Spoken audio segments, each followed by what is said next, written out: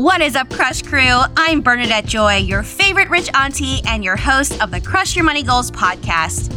Since starting in 2018, I've paid off $300,000 of debt, built my first $1 million of net worth, and grew from this podcast to a full financial education company that just crossed its first $500,000 in revenue.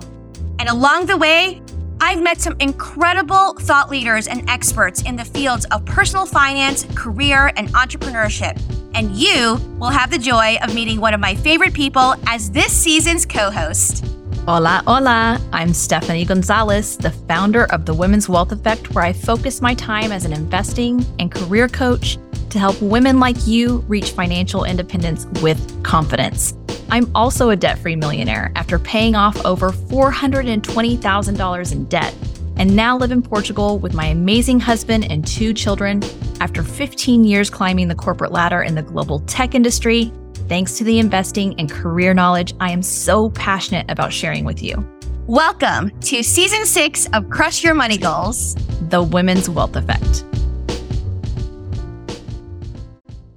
Hey everybody, it's Bernadette. And it's Stephanie. And we are back for another episode on a topic that we both feel very passionately about, that we often get a lot of questions, and it's about real estate. Yeah. Welcome to Lisbon to talk about real estate. Yes, we are actually recording this episode live from Lisbon in Steph's wonderful rental apartment, which we'll talk about as well. But we wanted to talk about real estate in particular because it has been a big contributor for both of our net worths. Yeah.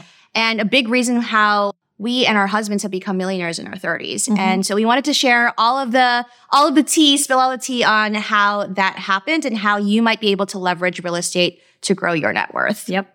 Let's do it. Yes. So first thing I want to talk about is just how real estate contributed to both of our net worths. And so I'll throw this to Stephanie first of just, what's the story? What's the background on how real estate fit into your strategy in growing your wealth? Yeah. I mean, in all honesty, at the beginning, I don't think we had a very clear strategy. But what we did know is we didn't want to buy too much house for what we could afford. Mm-hmm. Okay? Mm-hmm. And so which is very rare because when we are young and starting families, the first thing you decide to do is get a big house, right? Yeah. And we were in this interesting situation. Joseph was toying with the idea of leaving his career per se and going into entrepreneurship full time. So we had that on our radar, and I had the stable corporate job. And so in our minds, we were thinking about, well, we'll buy a home where one of us can actually really support the house, the mortgage, and us not feel like we needed both of our incomes to actually purchase that home, which was great, right? Mm-hmm. And just for context, where were you living at this time? We were living in the Austin area. We chose to purchase in Georgetown, which if you're familiar with booming Austin, Georgetown's in Williamson County. Mm-hmm. It's one of the fastest growing counties in the United States. Mm-hmm. And that's because, Tesla, Samsung, Dell, all these tech companies are there. And so they're acquiring talent. People need a place to live. Mm-hmm. And there's tons of land in Texas, so you can continue to build and expand.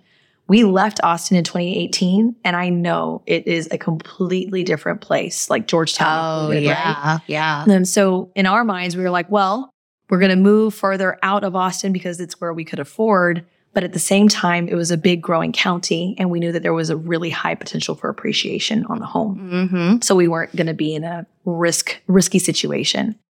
So when we were thinking about it, we were thinking about, okay, where do we want to live that we can afford? Is there the potential for appreciation? And if we decided ever to rent, would we be able to rent this home? Right. The first home we bought would have been a perfect rental. I actually wish we would have kept the home. Mm-hmm. I was so risk adverse that I couldn't fathom having a second mortgage when we moved into our second home. And so I kind of just put that off the table. Now looking at where we are, I'm glad we made that decision because we became landlords with our second house when we got asked to move to Singapore. Mm. So I tell people we became landlords by default, not through purpose. But it happened to work out for us just because, again, we chose to buy in an area that was growing. We've always bought new homes, not the biggest new home in the new development, but the starter home in the development, and it served us well.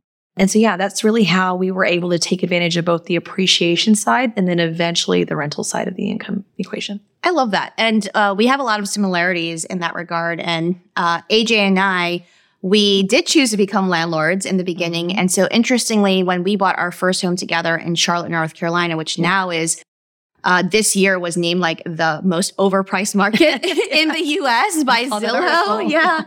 You know, back then we had just moved from New York City. And first off, we were just like, oh my gosh, everything feels so cheap here compared to New York City. Yes. And we had at the time got it approved for a mortgage of like $250,000, which in New York City would have bought nothing. Sure. And in Charlotte, we could have bought like a 4-bedroom, 2,800 square foot home. Instead, AJ and I chose to buy a 1,200 square foot home, a townhouse, 2-bedroom, 2-bathroom for $101,000, which sounds insane to me now, right? Yeah. Like, so if some of you are about to turn off this episode and be like, girl, there's nowhere you can buy something like that. You know, keep listening in on, because what ended up happening, and I think this still applies going forward, is that similar to you, we decided to buy the home based off of AJ's income, knowing that I was Joseph in this scenario. I was thinking about going to leave my job, my full-time job. And so we bought based off of what he could afford, even if I had no job. Yeah. And we decided to do it on a 10-year mortgage instead of a 30-year mortgage, which would have been very similar to the 30-year payment on the $250,000 home. And so when we first bought that home, we were thinking like, we definitely want to rent this out.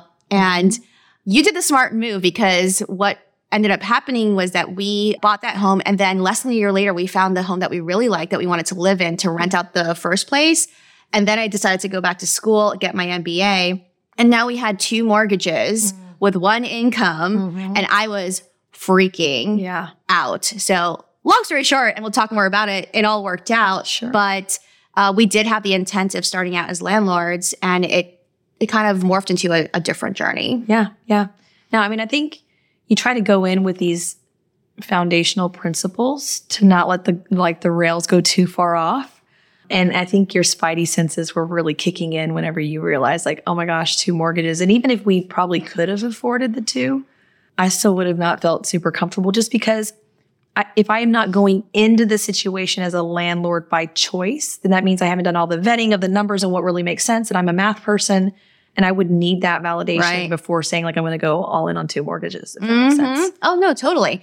And I think a lot of people don't go in with as much of that math sense in mind, especially if you're buying something with the thought of it being your primary residence. And it sounds like both of us had bought these residences, at least in the back of our mind, thinking that we might rent them out later on. I mean, at the time, we weren't thinking of being as mobile as we are now. Oh, yes. You know what I mean? Like we were going to have our kids in that house, and, you know, we actually were planning on doing all those things. And then all of a sudden, Dell came to me and said, hey, can you guys move to Singapore? So, 6 months later, after we bought our second house, oh my God, we were asked to move. So yeah, it was, things can change very quickly, and you just have to remind yourself of that.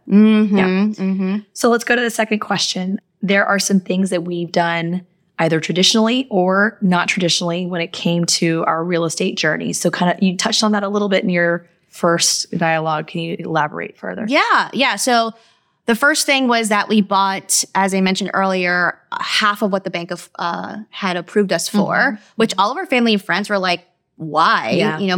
Our parents in particular were like, but you could buy so much more. Why would you buy just a townhouse? And at the time, I wasn't telling my family that I was thinking about leaving my job, because you try to tell your Asian parents that you're leaving your very corporate, stable job. Like, that's just not a conversation that's going to go well. Yeah. So we knew that in the back of our minds. Like I said, we also went on a 10-year mortgage versus a 30-year mortgage, which allowed us, fast forward a few years later, we paid off that house in 4 years instead of 30 years. And that really snowballed the effect of us being able to grow our net worth significantly. But when we bought our second home, which is the one that we stayed in for almost 8 years, it was ugly.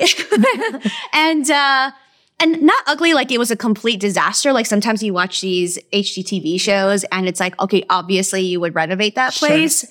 But the layout was really funky. And we even had a friend who went through it, and he basically was just like, this house is weird.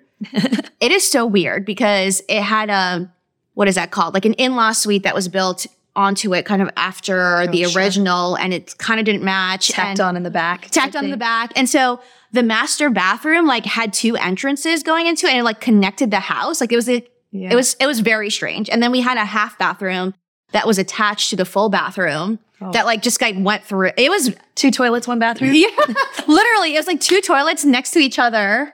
It was very strange, right? But because we knew it was strange, we knew that a lot of people wouldn't really want that house. Sure. And so originally it was listed for like $265. And we went in with an offer of like $230, and they ended up coming back at like $235, and that's how we closed. And we closed fast too, because they weren't getting a lot of offers. They needed to get rid of the home. Yeah, but it was in a great location. It was in a growing neighborhood, like you said. It was a neighborhood that a lot of people hadn't really figured out about yet. And then we also took a look around, you know, what schools were around. Even though we don't have kids, we were like, well, the next buyer's huge. It's important to figure that out. And so we ended up buying that home for a lot less than what we would have thought. And then we ended up, we sold the house in 2021, and we ended up selling it for almost double. Wow. Yeah. That's awesome. Awesome. What about you? Okay. So for us, Joe was a real estate agent whenever we really started getting into the mode of being in our real estate journey. And so the benefit on that side is you get to keep all the commission that you would have paid to an agent, right? The other beauty of it was we always bought new. So when you buy new, you don't have 2 agents on both sides of the equation. You're in most cases dealing with one or dealing with none. And so we were just really able to keep a lot more of our own money, first getting into our first home, selling that first home, and then getting into the second, right? And, you know, Joseph still, you know, has his real estate license today. He still gets referral money off of that license today. So it's kind of this passive income stream for us that's really continued to snowball over time. The other thing that, like I mentioned, was we always bought new, and we bought new with the evaluation of, you know, in the city that we were in, very much growing because of tech. We didn't have to worry about too much maintenance, right? Because it was new. And if we decided, let's say 5 years versus 10 years of being in the home to sell it, there was still some level of warranty, right? With certain aspects of the home. Plus, when you're in a new home, anything that happens in the first year, you just call the builder and they take care of it. Right.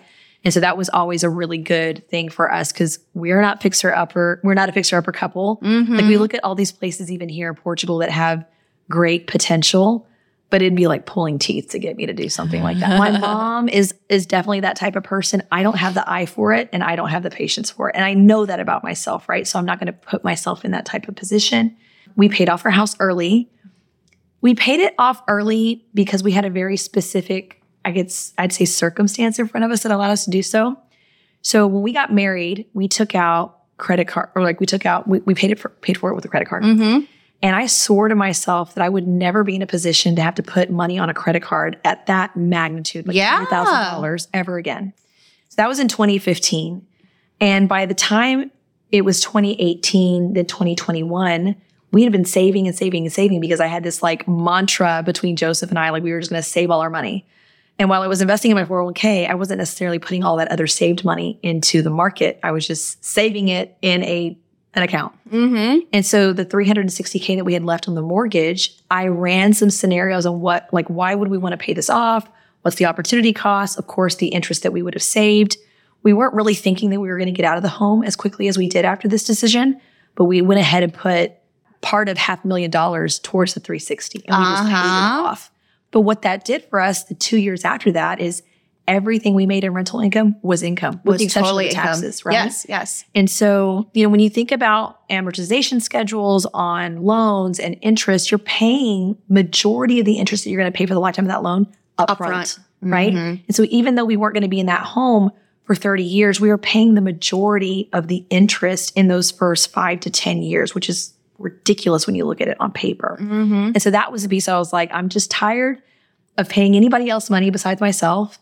And it was incredibly liberating to get rid of all of our debt, but it just allowed everything to snowball after that. And I would say the last thing was just, you know, now that we're looking at where we're looking at here, we just have this like very specific eye for what we want. And we know where we are and where we aren't going to compromise. And so we're just really good at rationalizing, I think, at this point between the decision making and like using data to just take some of the emotion out of it, right? And I think by staying to that, you just don't allow yourself to get, you know, have your eyes too big. You can really afford. And being here in Portugal right now with the way that the market is, I can't believe what people are paying for homes right now. So we're in a big holding pattern right now. And that's why we're renting. That's actually the next segue to what we were talking about on this episode. So interestingly enough, even though Joseph and Steph and me and AJ are millionaire couples and we can afford to buy a home, we're all renting right now. Now, yours might seem a little bit more quote unquote obvious since you moved to Portugal a year ago. And like you said, it's in a holding pattern. But what was that shift like to go from, having that home in Texas, which we know like Texas loves Texas. Texas loves Texas. And I love big things. I love big things. This 2,600 square foot home that we kind of miss. Yeah. And then now you're in Portugal. And about how much is this square footage and how did 900 square feet now for a family. Really? It doesn't feel that. It feels like it's bigger than that. 90 square meters. So it's around 900 square feet. Wow. Yeah. They've done a really good job with the layout of this place, which in my opinion is very rare. Most places in Portugal, if they're still traditionally built, they're very modularized. So like the kitchen would be one whole room. Yeah, it's pretty open here. And they opened up this place to really make it work. That's good. Yeah. That's good. And so you and I talked a little bit off camera about your journey and trying to even look for a place in Portugal. And so y'all are deciding to still rent for another year. Yeah, at least another year. And I think it's a couple of things. And you kind of mentioned like where you guys bought for your second home and like you kind of had your eye on what the potential for that area was, but not everybody else saw that. That's because you knew of the area enough to be able to make that decision. And quite frankly, we just don't know enough about different areas in Portugal to feel confident enough to go buy a home. Right. That's one, right? So I keep telling people, it's not like I'm in Austin/Georgetown, Texas, and I know I'd lived there since 2002. We just moved here last year, right? So we still have a lot to learn about the area. We still have a lot to learn about different schools now that we have 2 kids to consider. I think last year, prices of homes increased over 19% here in the broader Portugal area, primarily Lisbon and Cascais, which is where we are now. And we just really feel like the flexibility is good for the season that we have in our lives. You mentioned this to me, I think the other day when we were at dinner. You're like, you have a lot going on. And we do. Yes. Like, I mean, just to give it credit, like we really do. And a lot going on all plays off of each other. And so like if we make a decision off of a home, it has implications on a school. There's a ripple effect. All of these things. And so we've made so much progress with our financial journey. It makes absolutely no sense to be like, oh, well, we made it and then blow it up for one decision. Right. And I think that's been probably one thing that we just have to continue to ground ourselves in and give ourselves some time, give ourselves some patience. We just need another room. That's all we need. I need one more room. And if I can get some type of garden for my kids to run around, I'd be a happy woman. Yeah. I didn't fully appreciate that until I met her kids the other night. And Ben was literally running from one side to the room. I was like, okay, I see why. I mean, there's only so much space. And it's like, I had a backyard. And I know that my parents probably survived with 3 kids because we had a backyard. And so we find ourselves getting out a lot, and we need to do, and most families do here. But we're also content creators, and we use our home, as our office. And so we're in our living room right now recording this, and we normally are in a small corner in our bedroom. So we just need more space. Yeah, yeah. And I would say for me, so AJ and I, we bought that first home in 2013. We ended up selling it in 2018. And we used the money from that to pay off our second home. And so similar to you and AJ, actually, I forget sometimes, but AJ also has a real estate license. And that's been super helpful. We've been able to do the closings and stuff ourselves. But interestingly, we paid off that second home and we sold that first home to his younger brother, which also knocked out a bunch of other things that we had to worry about in terms of putting it on the market and everything. And then when we sold the second home, we had already downsized to a condo out in Asheville, which is about 2.5 hours away outside of Charlotte. And that's when we realized, you know what? We actually, for me and AJ, we don't have kids. We don't have dogs. We call ourselves like the Dinkwops now instead, like dual income, no kids with a plant. We only have one plant. And it's probably going to be dead by the time I get back from Portugal. And we realized, you know what? Actually, for us, all we need is a 2-bedroom because it's just the 2 of us. And I do content creation as well, but the second bedroom is for me, essentially. And AJ actually enjoys being outside and going to like cafes or to our co-working space that's in our building. That type of environment. He enjoys that. And so we decided to sell we had 3 different real estate properties over the last almost decade, and we sold all of it. Yeah. And we went back to renting it, and everybody thought we were crazy, especially people who knew us from when we paid off that second home. And to be honest, I had a little bit of anxiety around it because I was literally there's news articles about how this couple paid off $300,000, including their house. And now we're selling the house. Like that was the dream. That was the exact same thing that happened to us. Like, and not because we had these articles. But it was like, we would tell people that that's what we did. And we were like, but we sold it.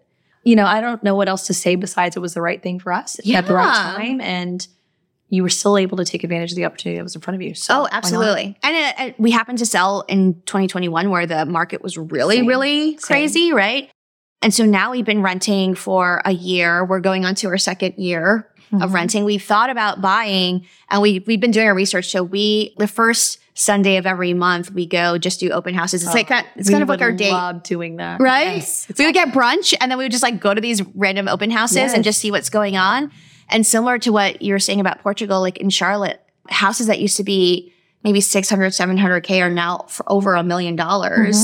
And AJ and I even talked about, well, you know, for the next year, we're going to stay in Charlotte in terms of a home base, but we're traveling so much this year. Yeah. Like we're here in Portugal with you, and we're going to South Africa, and I'm going to France, and all of these different places. And the flexibility that renting has provided us, and then also knowing that if something happens, something breaks, like we can just call somebody and get it fixed. I forgot how nice that was because we've been owning for almost a decade. Yeah. So one of the things that has been most interesting in our journey is that I never thought at 37 and almost 13 years into marriage that we would be renting at this point, because you're supposed to be settled down. Sure. And actually, it's been amazing. Yeah. You know, I think as you start to look at real estate from the standpoint of a math equation and not so much emotional anymore, and like what it meant you know, in terms of what people told you growing up, you look at real estate in general all the time as an opportunity. So you have your eyes open all the time. You're constantly talking to people about real estate all the time. Every time you travel, you're like dabbling in like, what is real estate like here? And it keeps it fun. It keeps it spicy, but it keeps you really thinking about different ways of how to really approach the overall equation when it comes to real estate. And so we thought about buying in Bali last summer.